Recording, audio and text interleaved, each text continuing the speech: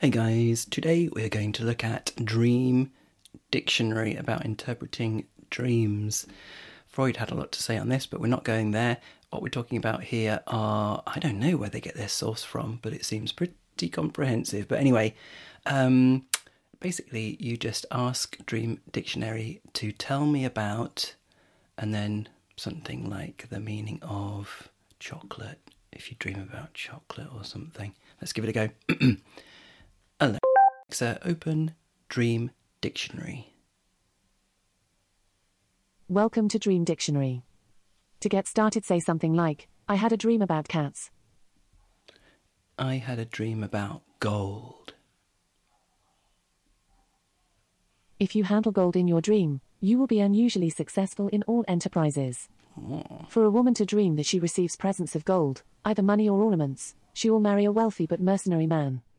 To find gold indicates that your superior abilities will place you easily ahead in the race for honors and wealth. If you lose gold, you will miss the grandest opportunity of your life through negligence. To dream of finding a gold vein denotes that some uneasy honor will be thrust upon you. If you dream that you contemplate working a gold mine, you will endeavor to usurp the rights of others, and should beware of domestic scandals. Dreaming about gold could be a reflection of concerns that you have about your most precious valuables or a reference to alchemists' gold, which is usually spiritual in nature. If you are losing gold in your dream, it may express your anxieties over a missed opportunity. However, remember, all that glitters is not gold. Your unconscious mind may be reminding you not to judge things on appearances alone. If you dream of table utensils, bowls, containers, etc., made out of gold, this is an omen of financial gain and stability that is entering your life. If you dream of gold bars, ingots, jewelry, etc., this is an omen that you are too careless with your money and will soon suffer losses if you don't change. Wow. There you go.